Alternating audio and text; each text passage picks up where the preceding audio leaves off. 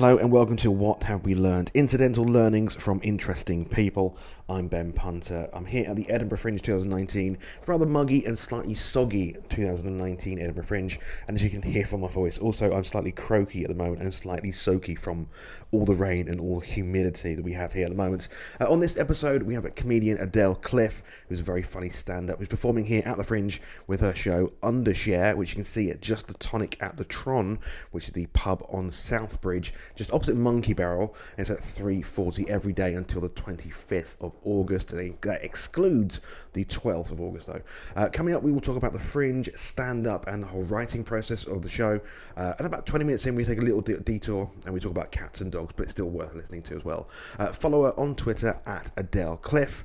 This was recorded in a slightly noisy bar. It was recorded at the Tron itself, but this is What Have We Learnt with Adele Cliff. Welcome. Thanks for having me. How are you? I'm all right. I'm quite tired. Everything's uphill here, and I'm not that fit, so I'm quite tired. No, it's a very famous Lee Evans gag. I don't remember of. About it being like an Escher painting. Oh yeah, exactly. Yeah, is that or is that Marcus Brigstock? I can't remember. Well, it's that one, and also it's like if you're going anywhere in Edinburgh, you go up a hill. But if you're coming back, you still go uphill. Yeah. Yeah. How's your Fringe going? I had a lovely audience today, so that was very nice. I've been very lucky. I've been sold out for the last 4 days, so it's very, very nice of people to come to see my show. Yeah, it's all right. And what's so special about an Edinburgh audience?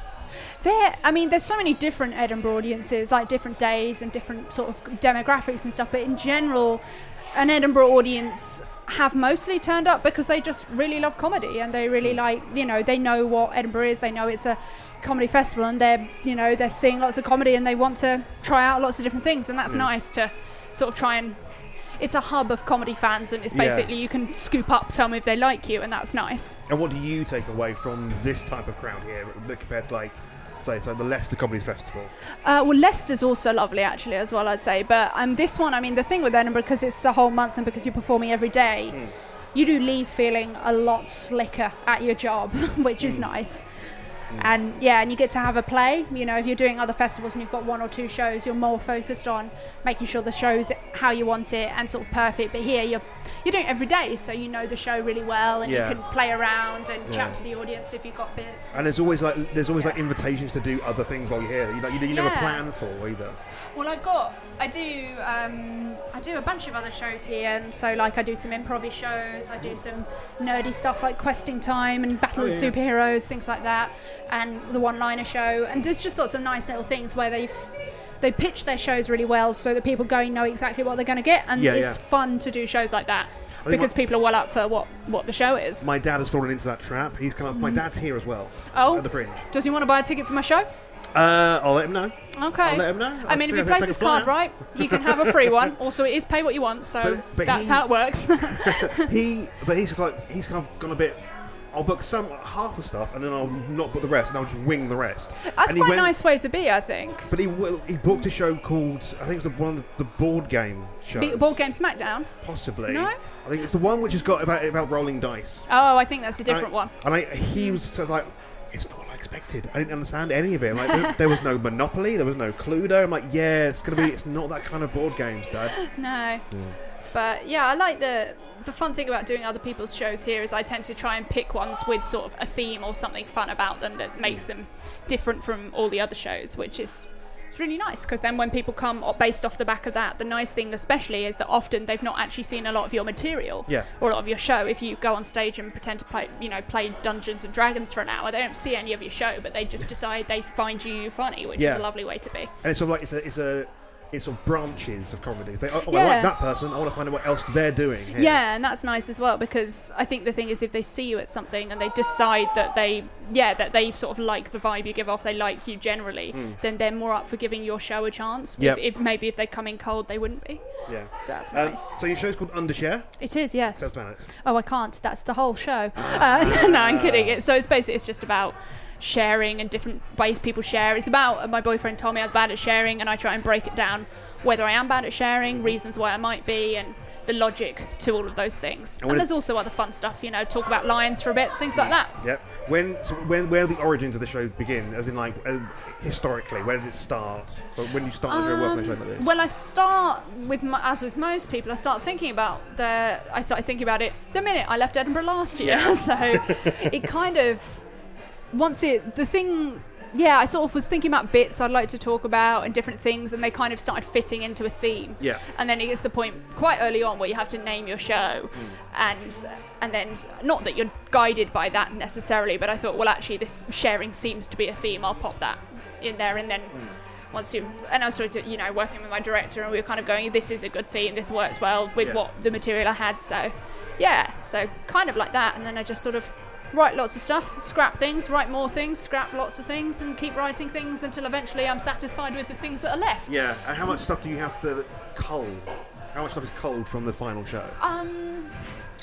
It's tricky to know because it depends on what stage you cull it at. So things that I've fully written and fully realised the thing and then culled it. Some bits, probably sort of like 4 or 5 different bits that I've wrote to completion and then just decided it didn't work.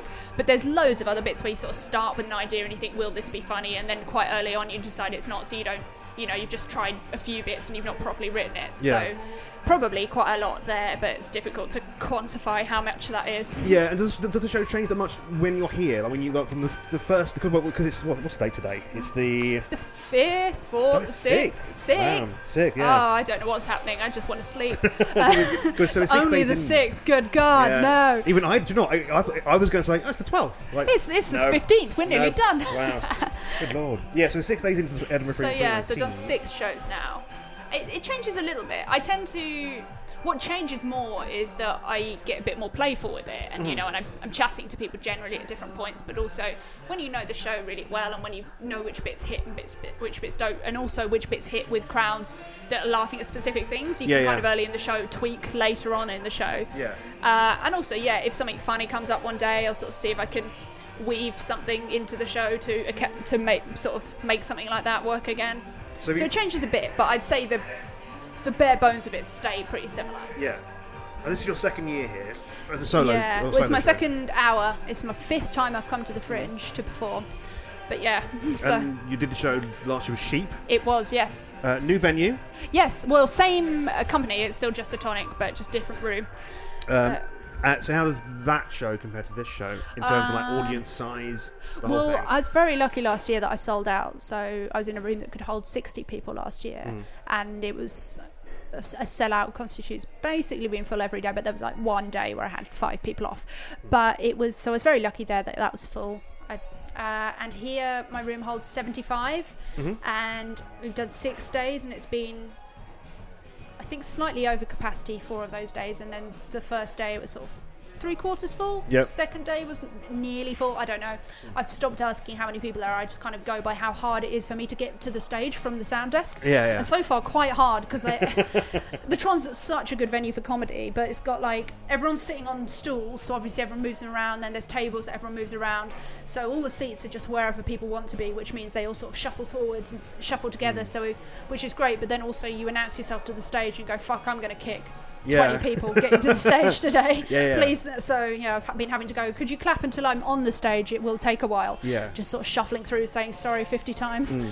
But yeah, I've been so far I've had quite good audience numbers, but tomorrow is the first Wednesday of the Fringe, which will be lower, I'd imagine, because there's just fewer people around. It's not 2 for 1, and Okay, I see. but that's fine. I'm lucky. I've still got some pre-sales as well, so I'm very pleased with that. And the venue they're in as well, that sort of small stool chair stuff, Yeah. it's very New York comedy style. I think so, yeah, and I like it as well. I think when people are sat in Rows of stiff tiered seating type thing, it definitely can work well, and the right show can work in any venue, and I would hope that my show could do well in a venue like that as well. But I love the kind of, we've all pulled up our chairs to listen to vibe it has, and, and that way that means people sort of, groups aren't split up between rows, and everyone's just, it's very lovely and communal, and it's quite New Yorky, I think. So Yeah, that's fun. So Luke, writing the show, it's the worst question I think any interviewer can ask anyone in any creative form is, where do you get your ideas from? I'm not going to ask that, don't worry, I'm not going to ask the question. Because I don't know. No one does. The answer is their brain. That's the universal answer. But there's a version of that question, which I think I've updated it to go, this is what you should say. Is there a time and place or mood or moment where you think, this is where I tend to do my best work, like morning, after the gig? It really varies for me. So I write well after a gig, and also in the middle of the night, even when I haven't had a gig, because I'm a real night owl kind of person. I'm always awake at 3 a.m. for no good reason. So I do write quite well then. I don't really write well in the morning. I can make myself write in the morning, but I'm honestly a lot quicker when I've been up for a few hours and done some stuff.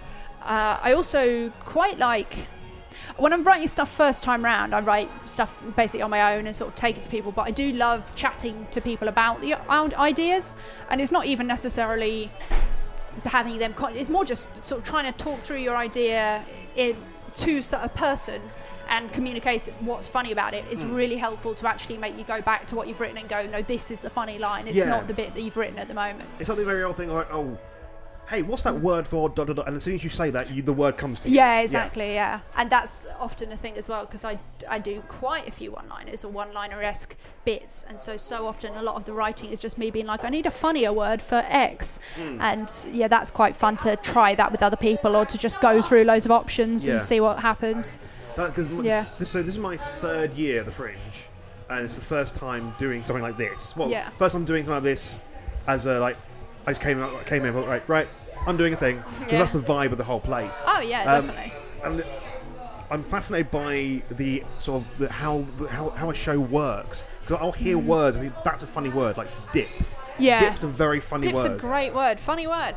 Yeah, I don't think I have dip in my show. I'll write it in now. That's the thing you're saying, like when you have like an egg, it's like you have the right combination of words and with the right last word, like well, there's a few bits, I think in most shows there's a few bits where just based on who the performer is and how they come across and stuff, some certain things said by them are sort of funny, not for what they are, but just for coming from them and that element, and that's kind of like, particular words are just quite funny and stuff like that. So that's a fun thing to work with in previews, and to figure out what word is a funny word for me to say in this situation, not necessarily for someone else. It's got to be about what you, as whoever you are on stage, would do there, and why that would be funny. And I can't get in the punchline out as few words as possible. Yeah, not necessarily as few, but like efficiently, certainly. But the main thing I think with writing that's so important is, if you're writing, especially if it's overtly a punchline to a joke, not just like an observation or a laugh that's happening there,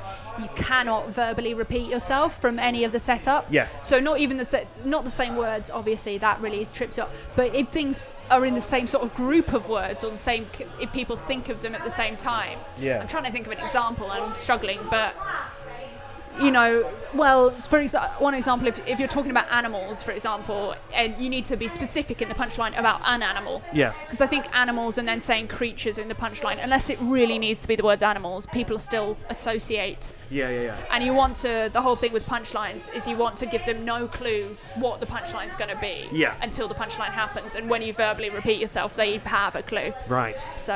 Yeah. Do you ever consider yourself as a one-liner comic? Yeah, I do a lot of one-liners. So my show this year and last year, they both had a theme and they had a through plot, but there's a lot of one-liner jokes that you can pull out of there. And I do a lot of gigs with just one-liners because I just enjoy them. They're quite fun. Yeah. And because the two of your jokes from sort of the last 2 years have been in sort of the Dave Top 10? Yeah, actually 3, which is an arrogant correction to make. But what a prick I am. What an absolute prick. The podcast is ending now. She's an arsehole. Don't speak to her. But yeah, I've been very lucky to be on the Dave list, which is very nice.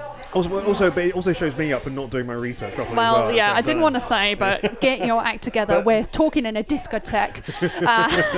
But it must be a nice bit of exposure as well. Yeah, it's so lovely, because the joke thing with the joke list is, and the way I see it, and I think other one-liner comics see it, is it's not even necessarily what joke gets on there. Obviously, it's nice if they pick a joke you really love. Sometimes they pick one of the jokes that you think isn't your best, but you're still pleased it's on there. But really, it's just a lovely recognition of consistently good joke writing. Yep. Because nearly everyone, I would say everyone who makes it onto those lists are consistently good joke writers, and it's nice that they get some recognition for that, which is, super lovely. Is there any kind of pressure from that? A little bit, not initially, but now I've been on it a few times, and now everyone's like, you'll be on it again, and I'm like, well, I hope so, but I do not know that. Okay. And it's nice as well because obviously it gets very good PR, the Dave list, so it's in all the papers and things like that, which means my parents get emails from their friends being like, we saw you, Adele's name in the paper, which they love. So it's really big for them. So growing up, who you got your comedy heroes and idols? So many, and like so many different. It's difficult because I should say people who are similar to me, but honestly it was just all comedy I loved. I liked funny stuff before, but I kind of really got into it when I was maybe 13 or 14. And but what was the thing that... The Mighty Boosh was probably not necessarily the only thing I liked at that time, but it was the first one that really captured me and like made me want to see every episode and know every joke and learn all the crimps and tell everyone, you know, having jokes about it like that, which I loved. But I quite like sitcoms in general, like different types. Like I love Miranda. I think I love, because I love asides like that. I do a lot of jokey jokes, like where you kind of, what you're saying, the audience is there. I love, stuff like that. A lot of stand-up as well. I tried to go and see quite a lot of stand-up when I was first getting into it, like I was 18 or something like that. I took my sisters to see lots of stand-ups, and they're both younger than me. So I took my youngest sister's like 6.5 years younger than me, so she was about 12 when I started taking her to comedy gigs, and some of them were not appropriate. No. I'm surprised we got in because I was quite a young-looking 18-year-old as well, with a 16-year-old and a 12-year-old. It's a miracle that they let us in the venues, but they did. So who in your family makes you laugh? Both my sisters make me laugh. My youngest sister especially, but they're both very funny for different reasons. My middle sister, Vivian, she's very funny, mostly because she's super easy to wind up. Yep. And that is hilarious to both me and my younger sister, Lucy. So we properly enjoy that. But she's pretty funny as well. My younger sister's super funny. My dad's all about dad jokes. Every time, we watched, you're watching the Olympics, and every time they do any particular sporting thing, they'll be like, oh, they're nearly as good as me, and then we all laugh. Yeah. It's great. We used to watch World's Strongest Man on Channel 5, and they'd be like, they're nearly as strong as me. Classic dad jokes. Oh, dad jokes. But my whole family are quite funny, I think. My mum's great as well. She's super funny. My mum used to let me watch Sex and the City when I was 10 years old, so she's super chill. I love her. But then you're taking your sisters to comedy gigs when they're 12 as well. Yeah, no, I mean, my parents in general are very cool. They would like me to tell people they're cool. They're cool people. Just continuing that sort of the brand. Yeah, the brand is, we trust you to make your own decisions. Go for it. Do what you want, it's fine. It's cool. Yeah. So you did student radio as well? I did. Loads of student radio. Somewhere in the ether, God knows where, there's a lot of me talking to myself. Because most of the shows were me alone, and I would just do sketches alone or read fake news articles. Yep. And I used to make up audio people. So we had a system where people could text the show or email the show, and you used to get a few messages, but it's student radio, there's nobody really listening. Yep. So I used to just make up people who'd sent messages and make up what they'd say, and sometimes they would email every show and were big fans, and they were almost entirely made up. Yeah. But at one stage I had like 4 shows a week, so that's a lot of time to fill. How long were they? An hour each normally. I think I had one that was 2 hours. Okay. What was all the music was playing on that? Yeah. Honestly, I'm so bad as a radio presenter because I'm not that into music. Like, I like music, certainly, but I don't know anything about it. And my favourite kind of music, honestly, at the moment, my playlists on Spotify are just everything Pink has ever sung, because she's amazing. Yeah. And then also I really like country music because I was really big into Nashville, the TV series. And I liked it anyway before that, but then I watched that and I was like, every country song is the best. I just love them singing about trucks and stuff like that, and I don't know why, because it's not really my vibe generally, but trucks and guns, and I'm like, sure. Yeah. It's a catchy beat. And with Pink, one of the things I've noticed with Pink is that I don't know what it is about the songs she's been doing more recently. Like they're letting her sing more. It seems like. Yeah, there's a Pink song for every occasion. She's got such incredible lyrics. She's so expressive, and she's such a great performer as well. You watch videos of her live, and it's insane. So yeah, she's brilliant. But especially when I did the radio shows, I just used to play. You have lists in most radio stations of like, you have to play a certain number of songs from each list within each hour. Yeah. So I used to do that, and then I used to end every radio show I did by playing the Power Rangers theme tune. Right. Not because I'm particularly into Power Rangers. I mean, they're great, obviously. But mostly because there weren't that many. Basically, every week they did a top 40 chart. And if I ended all of my 4 songs with the Power Rangers theme, it always got into the top 40. Oh, so airplay, basically. Yeah. Oh, okay. 4 plays was enough to make about 36 on the chart. And then they had to play it during the chart show. And that really made me laugh. Okay. It's probably the reason they never gave me a better spot is because I kept trolling them by playing Power Rangers theme music. Let's talk about the Fringe itself. Yeah. So for new people who are thinking, I want to go to the Fringe and do a thing, what do they need to know that isn't in any book, isn't in any sort of guidebook anywhere? They need to be realistic about what venue they want and where it is and what they'll actually be able to get in terms of audience and footfall and things like that. Because there's, it's not necessarily hard to get given a venue, but it is hard to get given a good venue that's suitable for you, because there's so many shows and some spots are just not good for most people, so people end up with them, but it's not the best thing. So if they're able to visit the Fringe beforehand, it's good to have a look at some venues and realistically think about what you want. Like I did when I did a 40-minute show, so I've done 2-hour-long shows. I did a 40-minute show the year before that. The year before that I did a split bill with my friend, and then several years before that I did a sketch show with some friends from university. We ended up basically in the venue that would take us, and it cost us a lot of money, and we didn't get that many people in. Like we had some nice audiences, but they were mostly sort of 12 people, which in a venue that could hold 50 is fine, but not really what you want. And also we were quite early in the day, so I really made a big point when I was doing every show following that to think about where it is and what time it is and stuff. And so I've been quite lucky with that, as in the split bill I did, we were at the Three Sisters, which has incredible footfall. We were on quite late, so we got a lot of drunk people, but we filled the room, and then we just learned to deal with drunk people. And when I did a 40, I was like, there's not, I know how big I am and it's not big, so I was in a room that could hold 20, and that meant I could fill it every day. And it's a nice vibe to be able to fill your room. And it also, arrogantly, it does make you look cool if you're having to turn people away on a weekend or something. So I think being realistic about the capacity of your room, also about your budget, because nobody makes money at the Fringe, regardless of how big your room is. I mean, I'm lucky with last year that I sold out, but even so, once you've accounted for every bit of money you've spent, you haven't made money, you've just mitigated some of your losses. So don't, as a first Fringe, go into one of the paid venues nobody's heard of and at 11 a.m. or something, because you'll struggle and you won't get people in. It'll be demoralising. So it's better to try and, if you know people who've done the Fringe before or people who are further into their careers, ask them if they could honestly explain to you what venue they think you would have fun in. Because, like I have some friends who are doing 40-minute shows this year, and I recommended like the City Cafe is a lovely one where it's got quite small rooms, they can hold 25-ish people, but I think it's so much more enjoyable to feel like you've got not packed, but like a room that's got a good number of people in. Good vibe as well. I would rather play like the back seat of a people carrier to 5 people in there than 20 people in a 60-seater room, because it's just about being able to connect to the audience and learn from that. And if you're in a cavernous space without people, that's tricky. And what else would I say? You walk so far in Edinburgh, really far. Wear shoes that are comfortable. Also, the tricky thing I find, and it depends on what you want to wear on stage, is that you've got to try and be wearing something when you leave the house that is suitable for the 50 kinds of weather, but also that you can basically wear on stage. Like you can bring a change of clothes if you want, but that's a lot of space in your bag. You've got to carry flyers, you've got to carry other stuff. So think about that. Even for me, packing for Edinburgh this year, it was like, it's going to rain, it's going to rain, it's going to rain. I feel like the first time I haven't nailed it, but it's the closest I've come to nailing packing for Edinburgh was this year. And I was packing with my housemate Catherine, and she's another comic, and both of us, every time we went to put something in the suitcase, we were like, can you wear that on stage? Because we're on stage every day, like 4 or 5 times, so everything we wear has to be something we could perform in. So every time we went to put in something we can't wear on stage, we'd be like, explain yourself, why is that going in? You can't wear that on stage? Take that out your bag. Which does mean now, going through my drawers at the place I'm staying, I'm like, actually this is easier to pick outfits and I'm not wearing weird stuff that I'm not comfortable in on stage, which is a nice feeling. How much time are you have?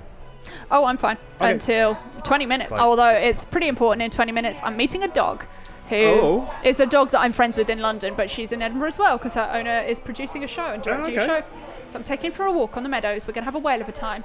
Me and Mabel. It's going to be great. What kind of breed is Mabel? Mabel is, I think she's a Bichon Frise or something. She's white and like sort of she's very beautiful. I'm very bad at dog breeds. I'm a cat person really, but some dogs are excellent and Mabel's one of them. She's a great dog. This was going to be like a tangent. I was asking about the timing of things, and then we're going to doggo chat. No, and just back on. It's just, let me tell you, I'm going to meet an animal. I'm going to the cat cafe soon. Yeah. Because every year. Shoreditch, is that one? Pardon? Is that Shoreditch? Oh no, there's one up here as well. Oh, okay. There is one in London, but in London I cat sit for some people, so I frequently get to meet cats, whereas here I don't get to meet enough cats, so I go to the cat cafe. No. I still know a lot of the cats at the cat cafe here by name because I've seen them several times every summer for the last 4 years. Yeah. So I was like, hey, nice to see you, Elodie. How's it going? Because we were just before I came here earlier today, we went up Arthur's Seat. I haven't done that this year, but it's an important thing to do. Yeah. That is another thing I'd say to people who haven't been to a Fringe doing it for the first time. Do stuff like that, and also go and see other shows. Because if you're just worrying about your own show, and if you're worried about your own show when you're newer, and the thing you have to come to terms with when you're newer coming up is actually, annoyingly, almost everyone here doesn't care about your show, and you've got to know that. Yeah. So it's nice when people come in and when they're engaged, they're a lovely audience, but coming up here, everyone thinks their show is the most important thing, and it is for them, but don't let it rule your whole Fringe. If your show's at 4 p.m, don't still be thinking about it at 9 p.m. Go and see a show, go for a walk, do something else, and then you'll enjoy it a lot more because your day won't be 1 hour of performing and 11 hours of worrying and then, I don't know, eating and sleeping in between those things. Yeah. So. And you mentioned living with other comics as well. Yeah. Have you ever lived with non-comedians as well? Not for a little while. So when I'm up in Edinburgh, I live with other comics. In London, I live with, I'm in a 4-person house. So it's me, 2 other comedians, and then one friend who's a muggle, but she's Australian, so she's pretty funny. Yeah. And then before that, I lived in a bigger house, but it was one of my friends who was there was in other comics, and so there was 3 of us who were comedians in that house. So I've never been entirely without comics apart from when I was at uni. Yeah. What's the dynamic like living with other comics in that you can try and work on them? Yeah, it's lovely because the other comics I've lived with have been my friends first and comedians second. So it's so lovely. Like the comics I live with now, we just really get on well. And we understand what it means to have a good gig or have a bad gig, and we share knowledge about if a particular things happening, and we are able to go through each other's shows and stuff like that. So it's just nice to have people understand what it means to be a working comic, because it's so weird. You've got such weird working hours. In the middle of the day you're in your pajamas at home writing, and then in the evening you're out working, and that doesn't, I think living with entirely non-comics, it would be quite confusing to them. So it's nice to, we all work together at the table and stuff in our house, and that's great because it motivates you to be better. And work hard. And they're here as well? They're both here, yeah. They are Catherine Bohart and Sarah Keyworth are the comics I live with, and they're both delightful, and their shows are amazing. So, yeah, it's very nice to live with them because they're lovely people as well. That's the annoying thing. They're super funny and really nice people, and you'd want them to be something wrong with them, but there isn't. They're great. I love them. I saw Sarah Keyworth last year. She was doing like a compilation show.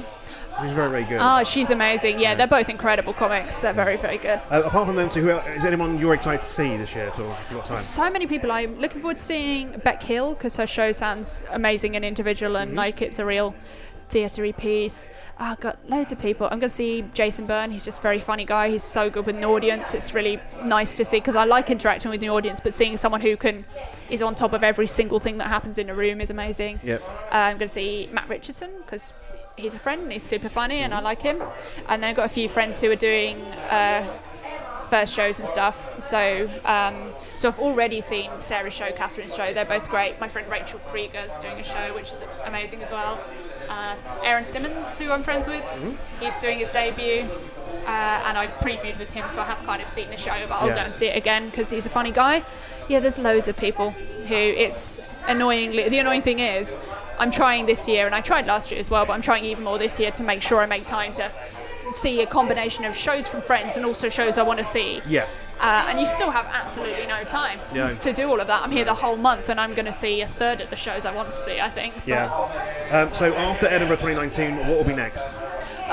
So next, I've got I've got a few ideas I'm trying to develop. I have a podcast idea, but I don't have a microphone. That's the main thing stopping me from doing my podcast. So I'm thinking about trying to work on that. I've got some ideas for a potential... I have an idea for what could be a radio-y drama or could be a podcasty drama-y thing, which I'm quite excited about. And some of the stuff, I'm trying to write a short. My friend's a very good comedy director, so I'd like to work with him, so I'm trying to write a comedy short. And then I'm just sort of trying to book some other gigs, looking at different festivals that I've not been to and seeing whether they might be good to go to. Adele Cliff, thank you very much. You're most welcome. Thank you very much. So that was Adele Cliff, and you can see her show Undershare at Just the Tonic at the Tron every day until the 25th of August, excluding the 12th, as on at 3:40 p.m. You can follow her on Twitter at Adele Cliff. So, what have we learnt? Be realistic about fringe venues and do visit before, see other shows and enjoy the festival even as a performer. Wednesday at the Fringe is usually quiet. Give audiences no clue to your punchline. Ben, do your research next time. There's a pink song for every occasion. Dip is a funny word, and we trust you to make your own decisions, but hey, just go for it. And remember, Edinburgh is all uphill, but you can leave feeling much slicker.